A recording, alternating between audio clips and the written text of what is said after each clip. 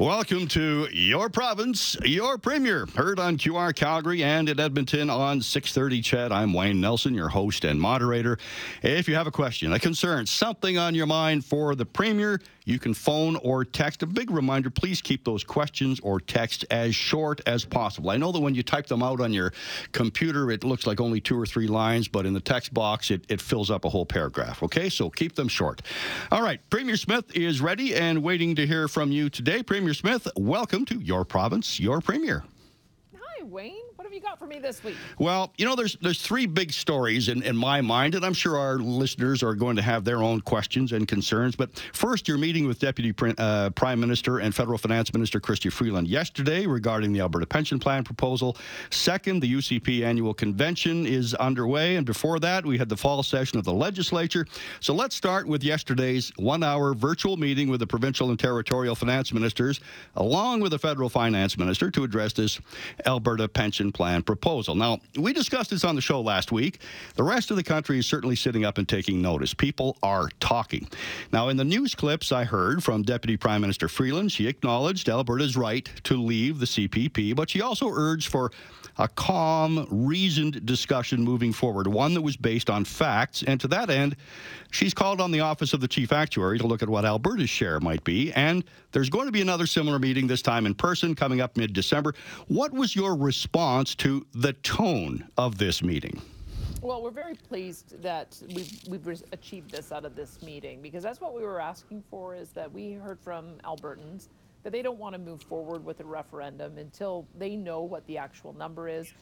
The federal government has disputed what the LifeWork report said, but they didn't give us a number that as a counter. So now they are, which is great. And it seems like the other provinces were being very constructive in asking us to at least know what the numbers are so that we can have the full debate. So we were pleased with that outcome, and we'll see how long it takes. I hope it's not too long, because I think Albertans want to really be able to resolve this one way or the other. Now, you got to believe, though, that the numbers from the chief actuary are going to be probably lower than the 53% that LifeWorks report has claimed. So what's next after, while you're waiting for this, what's the next step? Well, we'll see how they do their calculation. They have claimed that we did a miscalculation or interpreted the formula wrong, and so we'll see how they approach it. The formula is defined in the legislation, and if we're really far apart, then it may be that we need to bring in the courts to be able to adjudicate between the two. But I'll let them do the work, and then when they've released that report, we'll be able to have a more fulsome discussion about it. But I'm glad they've agreed to do the work. What was your takeaway from the meeting overall? Comments from the other premiers, territorial ministers?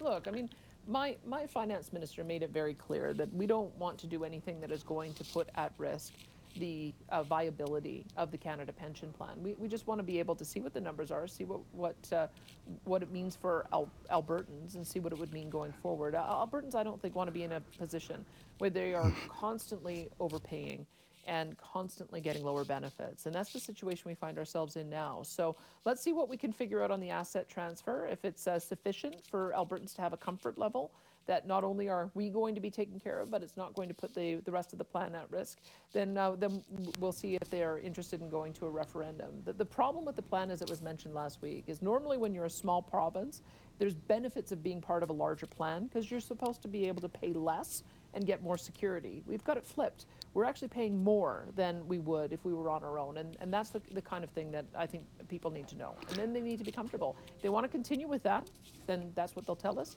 If they want to be able to move forward to a referendum, then we'll do that too. Okay. The annual UCP convention is underway at BMO Centre. Lots of talk from the Take Back Alberta members that they plan to get more of their members onto the board. Activist David Parker has written that, quote, after this AGM, the grassroots of the UCP will be in charge, unquote. Now, the Take Back Alberta folks already have 9 seats on the UCP board. So how much power does this contingent of the grassroots really have? And is the Alberta Pension Plan proposal the result of you bowing to that kind of grassroots pressure under the threat of a sort of a recall election, if you have it, from within your party? I mean, isn't that what contributed to the ouster of Jason Kenney? Well, I think people need to understand what a board does. An executive committee manages fundraising, they develop AGMs, and they also oversee the candidate selection process. My interpretation of this is that people want a fair, open process, because there were a number of candidates that got disqualified. There was a number of candidates who had their reputations damaged by the way in which they were disqualified. I think a lot of people were hurt by that. So I'm interpreting their desire to be on the board is that they want to make sure that we have a good candidate selection process, a good, robust process for people to get policy ideas in, and to make sure that we're having an AGM that is inclusive and as broad as possible. I mean, they've already succeeded. This is the biggest convention in conservative political history, maybe in the history of any political party. We've got 3,765 delegates here. And so I'm excited. The more voices that are added to this process, the better the debate and the better the decision. So next year, I think could be even bigger, because it's going to be in Red Deer. A number of resolutions are going to be debated throughout the weekend. Some are very controversial. How many resolutions, Premier Smith, typically become party policy, or at least shape the way that the party thinks? There's a number of policies that I've seen passed in previous years that affirm some of the direction we're going in. The one that I'm thinking of is that when the previous premier signed an MOU wanting to explore small modular nuclear, in the next AGM, that was affirmed by the members that they endorsed that action. And so I haven't done a full accounting of the policies, how many have passed, how many are partially implemented, and how many have not been able to be implemented. But that's kind of the way we approach it, is that the members tell us what they think the government should do, and then we as a caucus and a cabinet take that back, do our stakeholder consultation, look at it through the lens of what works for all Albertans, and then we will we'll do a report back accountability session next year to explain to the members what we were able to move on, and if there are some things we weren't able to, we'll explain that too. All right, one final question from me before we hit the phones. Yesterday, Rob Breckenridge mused, opined, made a comment, a question, suggested, if we could use that term, that, the federal government now has this inequitable approach to the carbon capture tax. Where we're giving Atlantic Canada a bit of a break on home heating fuel, but not natural gas. And Alberta is not too impressed with that. I believe there was some kind of motion to address that issue, whether at the court level or whatnot. Rob was suggesting, hey, look, why don't we do the same thing in Alberta? Take a two-pronged approach, and if the federal government doesn't like it, then they can take us to court. But because they've already set the precedent, who knows? Let's let the chips fall where they may. What do you think about that? Well, I guess we can't do the same thing that Saskatchewan has done, because Saskatchewan has a crown monopoly in providing power. And so that's why Scott Moe has been able to say that he's not going to collect the carbon tax. And the federal government has responded saying that's illegal. Someone's going to jail and someone's going to be paying a fine. So if we did the same thing here, I'd be asking all of our private sector companies to be prepared to go to jail or face fines, and I just don't think that's fair.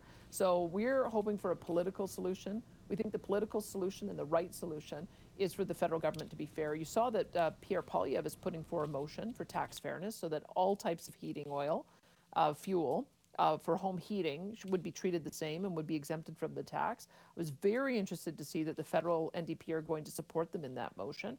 And so maybe it'll be resolved at the political level. That's where it should be, because otherwise we're in for a real fight and a lot of division. And I think that at the moment, we should all be focused on affordability for people. That's what Scott Moe's trying to press. That's certainly an issue in Atlantic Canada. This retail carbon tax no longer makes sense. It may have at one point when the economy was on the upswing, when we didn't have an inflation crisis. But when you have even the Bank of Canada governor saying, if you eliminate the tax, you reduce inflation by 16%, think of how impactful that would be. Not only for the day-to-day groceries and expenses people have, but if inflation moderates, then we can start seeing interest rates come down so that it will make housing more affordable. It seems to be the linchpin of solving a lot of the problems that we're facing right now, so I hope it passes. All right. Before we go to the phones, we are going to take a break, and we've got a full slate of callers waiting. We have dozens of text messages, and we'll get to those when we come back. I'm Wayne Nelson, and I will be back with Premier Danielle Smith. More of your calls and texts when we return on Your Province, Your Premier. If you're just joining us today, you are listening to Your Province, Your Premier, heard every Saturday morning for listeners throughout Alberta, in Edmonton on 630 CHED, here in Calgary on QR Calgary. Apologize for the low levels from the Premier on the first part of this show. We're going to try to work that out, some technical difficulties, but we have the Premier with us, and we're going to go to Neil, who's been waiting a long time on the phone. Neil calling in from Edmonton. Go ahead, Neil. You're on with Premier Danielle Smith. Yes, good morning. I'm 83 years old. I've been an Albertan all my life, and I've been a UCP man ever since Peter Lougheed. And I'm 83 years old, and my knee is gone. I have to get a knee replacement. My quality of life has gone down the tube, and I have to wait 28 months to get a new knee. I'm 83. That means I'll be 85 over 85 by the time I get a new knee. I wish the Premier would stop this nonsense of pensions. We have a pension. What we need is good health care for the seniors. We don't have any. It's a joke. And I just wish you would concentrate on what is important to Albertans, which is good health care. We don't have it. Please, just deal with that. Thank you. Thank you, Neil. Premier Smith. Well, you know what? Government has to be able to deal with a lot of issues simultaneously, and we can do that. We can meet our commitment to those who asked us to look into pension, and we've already begun a transformation of our primary care system. We are also beginning a major transformation of how health is delivered, and you'll hear about that next week a little bit more. And we need to solve the problems that Neil has addressed. One of the ways that we've solved it is, or begun to solve it, is that we are now using charter surgical centers as a way to increase capacity. So we've been able to do 20,000 more surgeries this year. 60,000 total are being done at charter surgical centers, but we know we can do a whole lot more than that. So just hang in there, Neil. We've got a number of changes coming. We recognize it's a problem, and we've got to make some serious changes in order to be able to solve it, but that's coming next week. All right. Next caller, Rose from Rocky Mountain House on oil and gas fracking. Go ahead, Rose. You're on with Premier Smith. Hi. Thank you for taking my call. I'm just wondering if you were aware that oil and gas companies take our fresh water for fracking at no cost, and what is returned back to the surface is toxic and cannot go back to the ecosystem.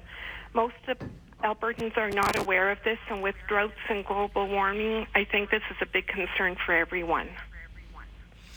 Well, Rose, thank you so much for that. A lot of our energy companies use recycled water, so yes, they do take an initial allocation, and then they end up using it over and over again so that they can minimize the impact on withdrawing fresh water. Industrial uses are one of the draws that we have, but we know that we've got to do more to manage the plentiful water resources that we have. We've got to build more reservoirs, and we're in a position now where we're looking at doing that so that we can help with flood mitigation as well as on the Bow.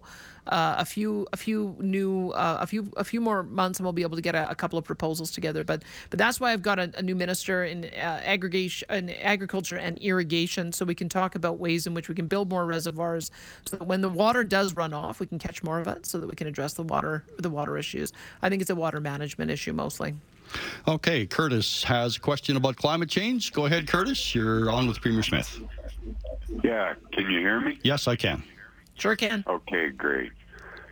Two-part question, if I may. First one is yes and no. Danielle, have you ever listened to David Suzuki's Survival Guide?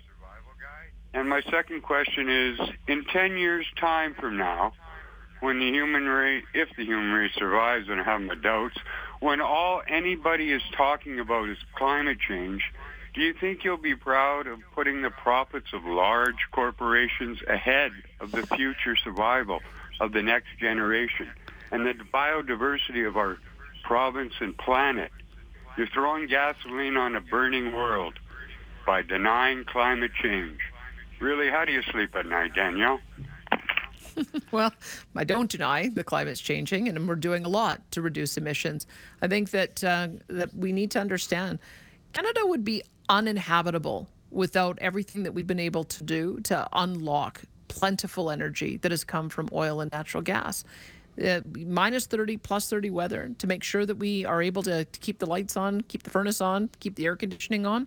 All of that has been resulted from the fact that we have got a plentiful supply of natural gas. We've got the ability to travel and populate every corner of Alberta because of our transportation fuels, and people want to maintain that quality of life. The solution is to reduce emissions. We're not transitioning away from the use of oil and natural gas. We're transitioning away from emissions, and with carbon capture, utilization and storage, small modular nuclear, geothermal, hydrogen.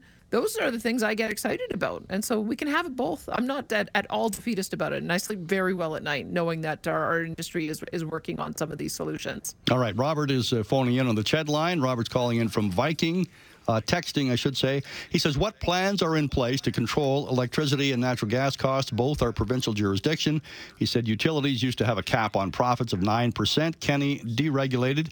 Utility companies are charging what the market will pay for. Many homes will go lightless or cold. Energy companies are heartless. The UCP has backed large businesses. UCP does not look after everyone. Your response, Premier Smith. Oh, I've been very frustrated for years about what I've observed in the electricity system. The regulated rate option puts our most vulnerable at risk from variable rates. Our transmission and distribution has been overbuilt, and it's ended up increasing the cost on our power bills. And it's a cost you can't really control. You could turn your lights off, and you still have to pay those charges. With the under investment in baseload power, we're now seeing a huge amount of variability, which is impacting all of us. We are addressing all of those things. We know we need to bring more baseload on. We need to find a responsible way of integrating intermittent power like solar and wind into the system. And my affordability and utilities minister is coming up with some great solutions on that.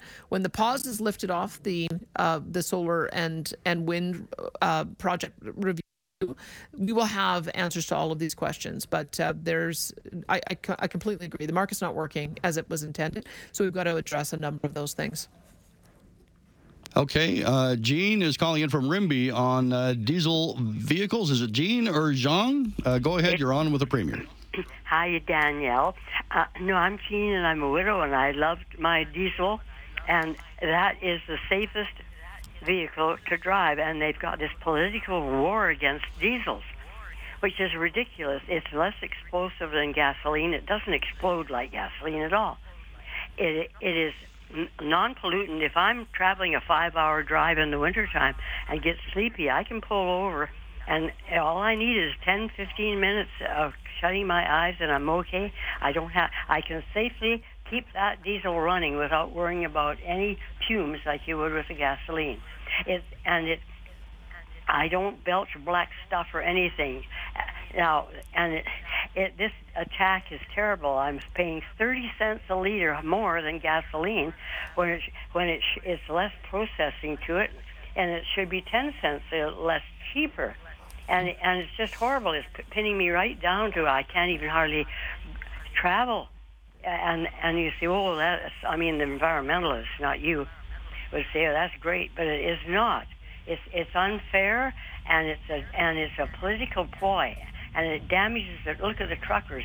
And as soon as that federal tax went in, I said, to the truckers, our inflation has started. There it starts, the inflation right there. So I just wonder what nurse you could do to stop that. Well, it needs a change of government at the federal level, because the retail carbon tax doesn't make sense. The things that we're doing to get big emission reductions from industry, and I think we're transformational technologies to give drivers more options with whether it's EV vehicles, whether it's zero-emission vehicles for hydrogen, or whether it's dual-fuel vehicles or biodiesel. That takes the industry offering those solutions. Until those solutions are available, people are just ending up paying this extra tax and don't get any benefit from it. It just ends up and it's becoming, as you can hear from Jean, a greater and greater pinch. So we've been in lockstep with our federal counterparts saying, okay, Premier Smith, focus on some of the transformational solutions. Yeah, you're breaking up just a little bit, so we're going to go to a quick break, see if we can resolve those technical issues. We'll be right back with Premier Danielle Smith on Your Province, Your Premier. Wayne Nelson back with you on Your Province, Your Premier, your opportunity to speak with Premier Danielle Smith one-on-one. If you've got that specific question you'd like answered, the numbers to phone or text are 403-974-8255 in Calgary, 780-496-0063 in Edmonton. Okay, we're going to go right to the phones. Ron has texted in, but he's also on the phone with a question about COVID and flu shots. So go ahead, Ron. You're on with Premier Danielle Smith. Morning, Wayne. Morning, Premier Smith. Hi, Ron. My question is about vaccinations and stuff. But province is doing really good on getting them out to the pharmacies and everything else like that. They upped the amounts. I went to my doctor last week. I got a flu shot, and I said, okay, hit me with the COVID one too. He says, we don't get them. So my question is why don't doctors get COVID? I do know they're a different type of vaccine, and at the different earlier in the pandemic, some of them needed to be kept at an ultra cold temperature, but I don't believe that's the what you have to do with it now. And they all have fridges for flu vaccines. So how many thousands of people are we missing getting the COVID shot? And also too, if they were allowed to do it, then I wouldn't have to waste the pharmacist's time and my time by booking another appointment. And that was just one quick question, Premier. And then another relative to the pharmacies, it's great that they can do all these additional services and stuff. A few weeks back, I took my son to Shoppers to get a strep throat test. They charged me $30. I'll wait for your answers. All right. Thanks, Ron. Right. Thank you. Well, on the first one, if I recall what Pfizer had said, I think they said that these shots are $150 a piece on boosters.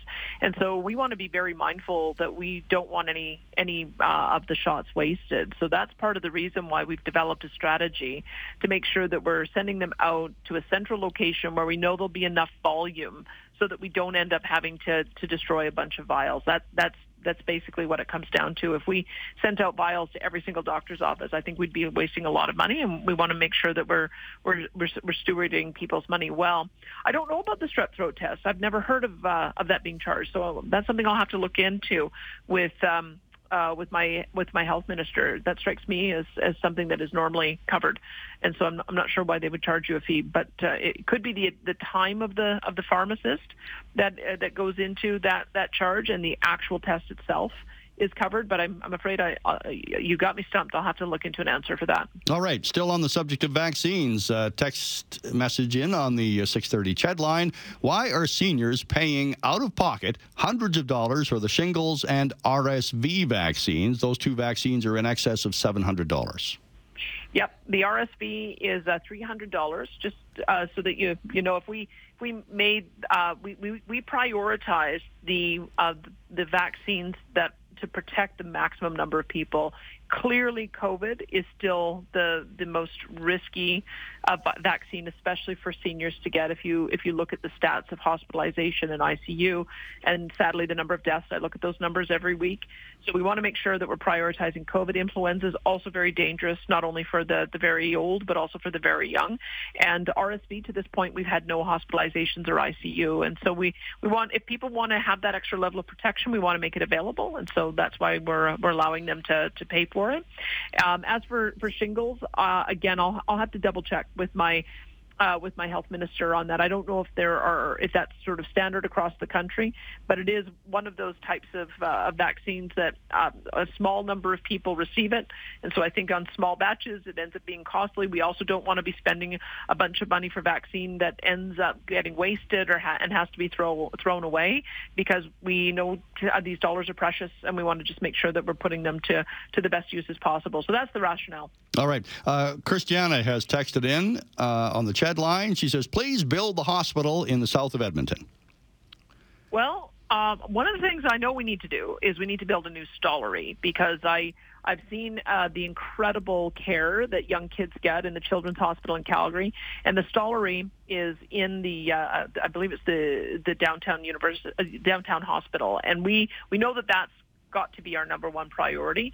Once that occurs, we want to see what kind of impact that has on the need for spaces. We also know that we need to build one in Red Deer. Red Deer Regional is already well advanced in the planning on that. And the South Hospital, we've started the early phases of looking into that, but we want to make sure it's the right size. So there's a couple of things that need to occur, and that would be the order, I would say, is that we do Stollery, Red Deer Hospital, and then Edmonton South is third on the list, but we still need to do a bit more work scoping out what the size and function will be for that hospital.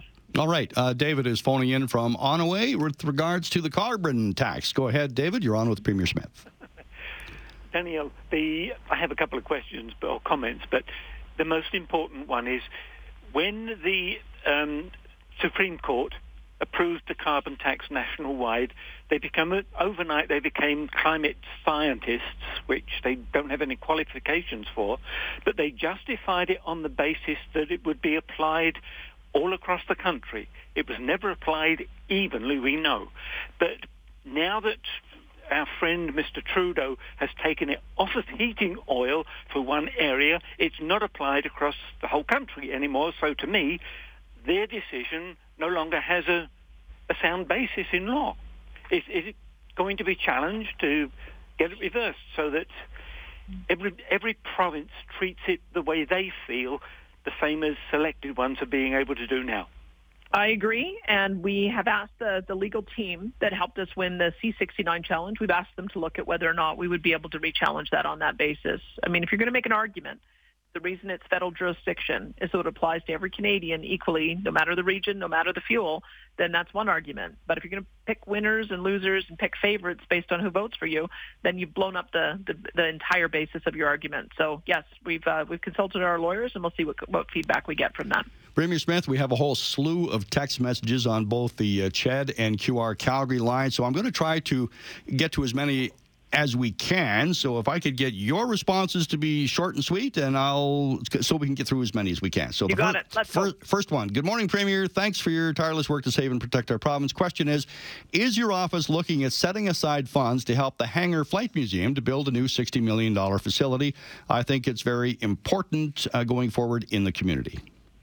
I have been approached by the Aviation Museum in, I'm assuming this is Edmonton that he's referring to.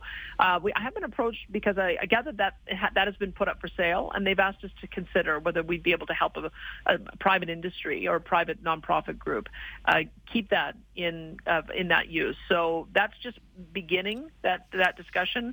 It's in the hands of my minister, and so we'll continue watching. We have a whole process we have to go through when we're looking at these kinds of proposals through culture and through tourism and sports. So I think that's one of many that they're contemplating, but thanks for raising it. All right, next text. It's been over 12 months you've been promising the 2022 energy rebate to condo owners. A Medicine Hat MLA said 80% of his calls are from condo owners regarding those forgotten rebates. When will you get this settled?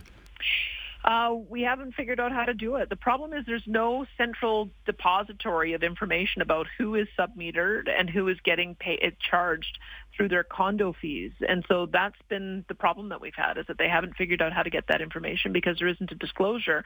They were able to do it in Medicine Hat because Medicine Hat, not only do they have a gas company, but they also have an electricity company, and they're also able to cross-reference it with the other metering that they do. So Medicine Hat's been in a unique situation, and we've been trying to replicate that elsewhere. And unfortunately, the administration hasn't figured out how to do it. So still working on it, but that's the nature of the problem. Some people have already received it because they get charged directly, and then some people are getting charged through their condo fees, and we haven't figured out yet from at the province-wide level how to get that information. All right, this text in from Vulcan. Should the decision be made to go to a referendum about leaving the CPP and having an Alberta pension plan, would it be on the ballot at the next provincial election, 2027 or sooner? Sooner. Okay, yep, that's the short and sweet. All right, Cowtown Bob. Good morning, Premier. Could you ask Steve Gilbert to provide a detailed explanation on how Alberta can have an emissions-free, stable, brownout-free electric grid by 2035? He said it can happen, but hasn't really provided a detailed explanation on how it will work. This text is inspired by how you asked Chrystia Freeland to provide a number on the pension plan. Well, I can tell you that the extreme environmental view is that we should phase out fossil fuels completely, retrain everybody to install solar panels and wind turbines, and adopt solar and wind and batteries. I just read an article this morning proposing that, and it's absurd because there's no industrial economy that operates off intermittent power like solar and wind, and batteries simply are not advanced enough to be able to do that. So that's why I've called this kind of fantasy thinking that we can transition this quickly with technology that doesn't exist yet. We've got to have a longer time horizon. Let's work on carbon capture, utilization, and storage to get it better and better. Let's figure out a regulatory process to bring on small modular nuclear. Let's build out the infrastructure for hydrogen, and then we might be able to get there by 2050. That's what we're working towards. I don't think they have an answer. They're just they're proposing things that simply won't work, and that's why I've had to call them out on it, because the number one thing we have to do is make sure people have reliable and affordable power. All right. Lucy has asked, have you asked the actuaries at LifeWorks for possible tweaks to the CPP that would help the dollar balance, such as contributions by age band?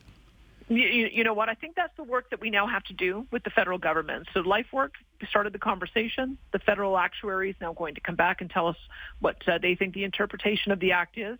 And then we'll begin a further discussion to try to nail that number down, because I think that's what we've heard from Albertans. They want to know, if we do proceed with a vote, what precisely would we be voting on? And I'm pleased that Chrystia Freeland is going to be working on giving us that number. But that's one thing we'll have to consider as we continue to get that number more refined. All right. Kim has been on the phone in Calgary for several minutes, 15 plus. Kim, you're on with Premier Danielle Smith. Go ahead. Hey, thanks.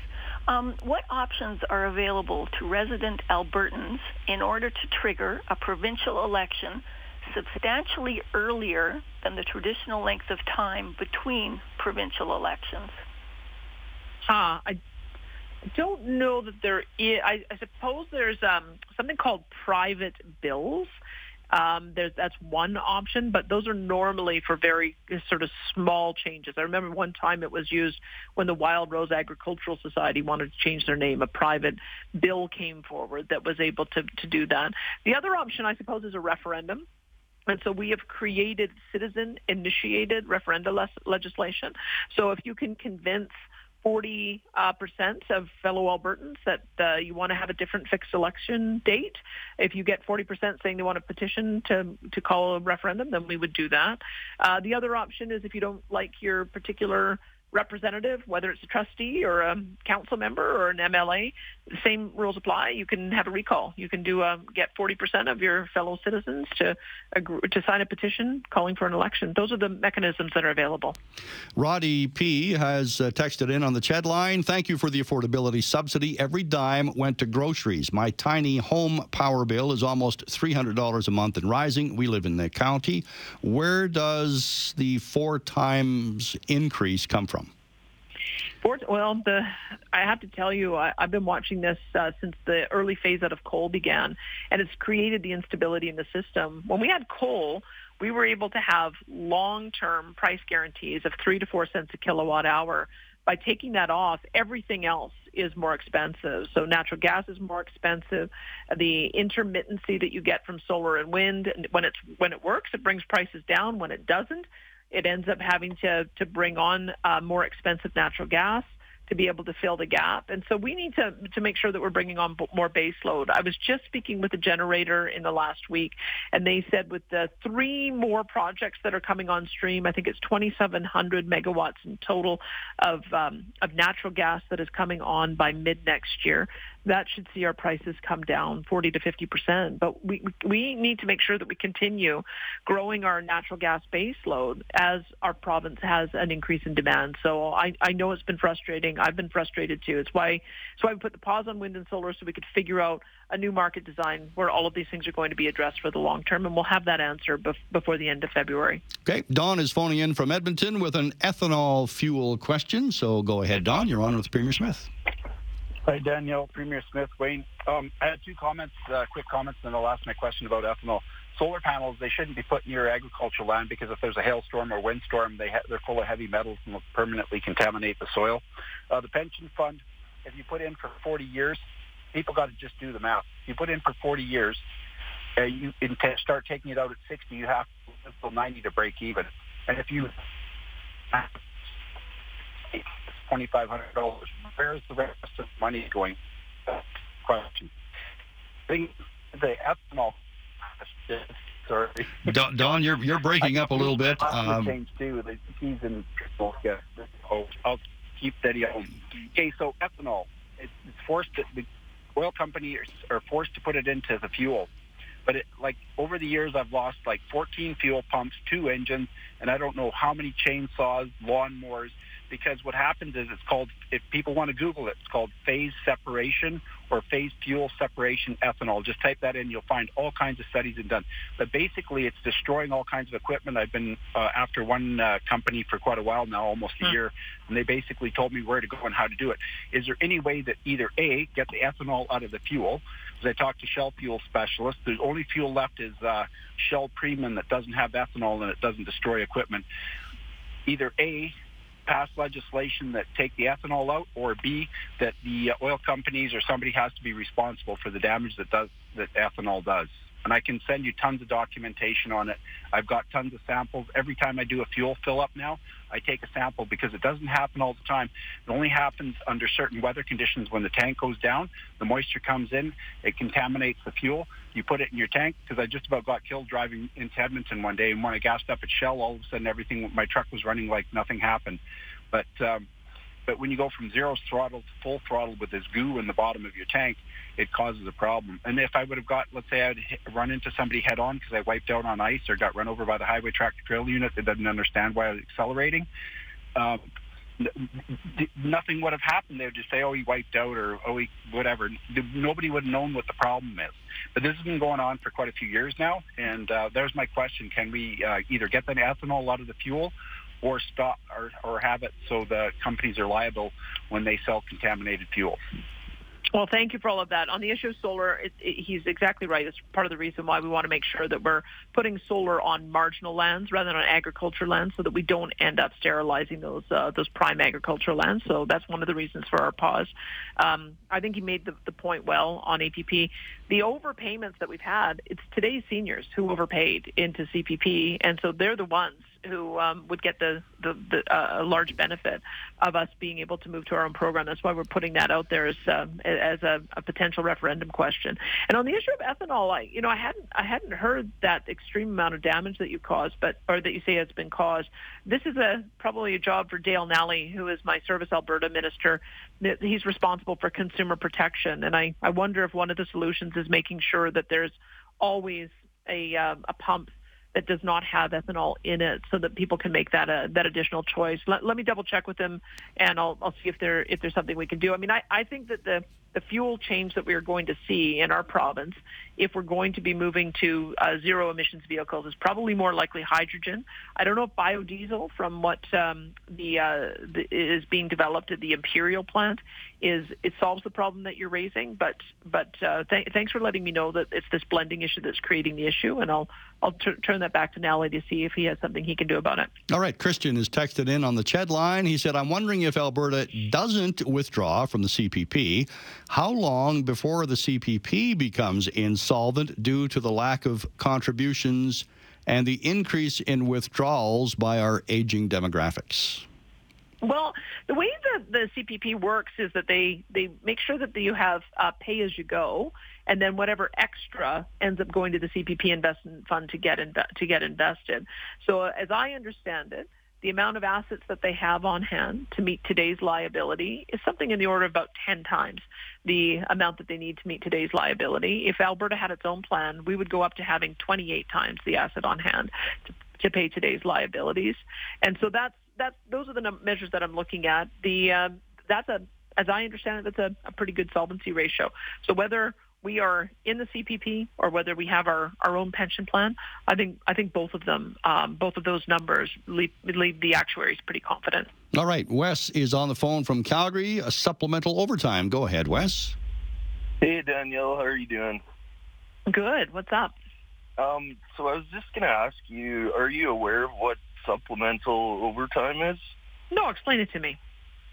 Okay, so in approximately November 2019, pre-pandemic, the Conservative government brought in a rule where it's every hour that you work after 8 is banked straight time. So anyways, when you go to get hired by an employer, say oil and gas, there's, maybe 65,000 people that work in that industry in Alberta. They no longer get overtime pay. And one of the clauses in the bill that the Conservative government put in there is it's okay to do this to people if you agree with your employer. So companies will not hire an employee unless they agree to supplemental overtime. Eliminating overtime pay for tens of thousands of oil and gas employees is resulting in lower incomes for Albertans in town and out of town. Would you consider giving Albertans a fair deal and bringing back overtime? I'll have to leave that to Matt Jones, because it was my understanding that had to be an agreement between the employee and the employer. It sounds to me like what he's saying is that you end up getting disadvantaged in the hiring process if you don't sign on to that. I hadn't heard that being an issue before, because if you don't agree, obviously the company will have to pay overtime. So I'd have to get Matt Jones to do a little more investigation on that. Of course, we want people to be paid fairly, and some of those long shifts can be pretty hard to work. So I'll take that back to him to see if there's anything that was done that needs to have a modification to it. All right. Earlier in the show, we had a whole bunch of text messages that we went through very quickly. Most of those were from Calgary. Now we have a whole bunch from the CHED line. So we're going to start with this one. Can the Premier comment on the new hydrogen technology coming out of the U of A that can take used dirty water from fracking and turn it into pure hydrogen and clean drinking water? There is just so many amazing inventions that are out there, and every time I listen, I have this news feed that I get. It seems like every day there is some new application for hydrogen or pulling CO2 out of the atmosphere. I hadn't heard of that one in particular, but this is the reason why we've created a hydrogen hub in our province, in Edmonton area in particular. We funded 18 different projects because someone's going to come up with something that can be produced at scale. And I'll take a closer look at that one, but it sounds really promising. All right. Another texter says, where are we at on small nuclear reactors? These are a real solution to electrical shortfalls and supply in inaccessible areas. I believe Darlington is rolling out in 2028. That's in Ontario. And then in New Brunswick, I believe they have a smaller one rolling out in 2026. It just so happens that I'm traveling to see my premierial counterparts for a 2-day conference on Sunday and Monday. So I'll raise that with Doug Ford and with Premier Higgs, because I do have a sidebar conversation with them all the time to see how the progress is going, because we've signed an MOU that as soon as that technology is developed, deployed, the regulatory process figured out, we want to be able to piggyback on that. So I'm quite enthusiastic. We've also paid $7 million to fund a joint study with Synovus to see if they have the capacity to roll out a small modular reactor at one of their sites. So we're pursuing it, but sometimes you just have to wait until the technology develops and is deployed. All right. One other text wondering why we've made all these changes to the elementary school curriculum for language arts and math when there is no new curriculum being implemented at the junior high and high school level. Does it make sense that you've moved everything around and created gaps in learning, and then they're just going to go back to the old curriculum in junior high? We've rolled it out in stages. So we've done the 1 to 4 and now, or 1 to 3, and now we are doing the 4 to 6. And then we will do the 7 to 9 as those kids move on. So we are intending to roll it out to keep up with where the kids are graduating into. And it's made a big difference. Language arts in particular, we are now teaching kids how to sound out words, phonics, and so we are already seeing a major recovery of some of that lost learning. And we're also teaching math the traditional way so that parents and grandparents can help their kids do math. We'd heard that the new math was creating problems in learning as well. So I stand by the fact that we needed to roll those decisions out at the early grades, and we're going to keep up and roll out the remaining ones. We've got the K to 6 science curriculum out there as well that's being implemented, and we're consulting on the K to 6 social studies curriculum, which we hope we can implement next year. So it's a process that we have to go through, but look, I mean, science curriculum hadn't been updated since 1996, and so there's a lot of work that needs to be done in rolling this out. We want to do it at a pace that is supportive of the teachers who have to develop new lesson plans. All right, we're going to wrap up the show with one call from Jack. He's been holding on from High River for almost half the show. Go ahead, Jack. You're on with Premier Smith, and got to make it short. Yeah, make it short.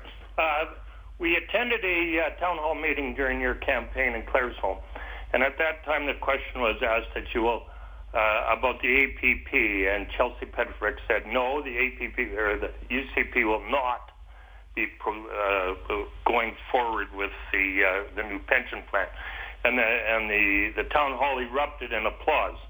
So now that you're going through with it, we're very disappointed because our votes were based on a number of questions such as that. Now, your numbers are based on $334 billion in receiving, and we know Alberta's not going to receive that. A lot of the experts are saying we'll receive 15 to 20% after negotiations with the federal government. What are the plans? What are your plans if you only receive $20 billion?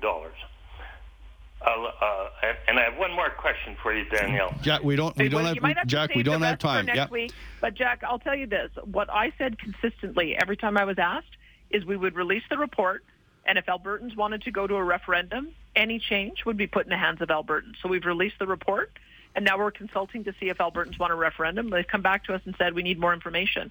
We need to know a firm number, and we need more information on portability. We're getting that information. And if we don't feel like Albertans want to go ahead with this, then we won't have a referendum. But if we believe that Albertans do want a referendum, then they'll be the ones who decide. It is Albertans' pension. They deserve to make the choice, and we felt they deserve to have the information, and that's what we've given them. So that's what we're working on. All right. And I'm glad to see that Chrystia Freeland is going to work with us to try to get us that firm number. Premier Smith, thank you for joining us today. Okay, see you again, Wayne. Thank you. You bet. Premier Smith will be back for Your Province, Your Premier on Saturday, November 18th. I'm Wayne Nelson, and you've been listening to Your Province, Your Premier.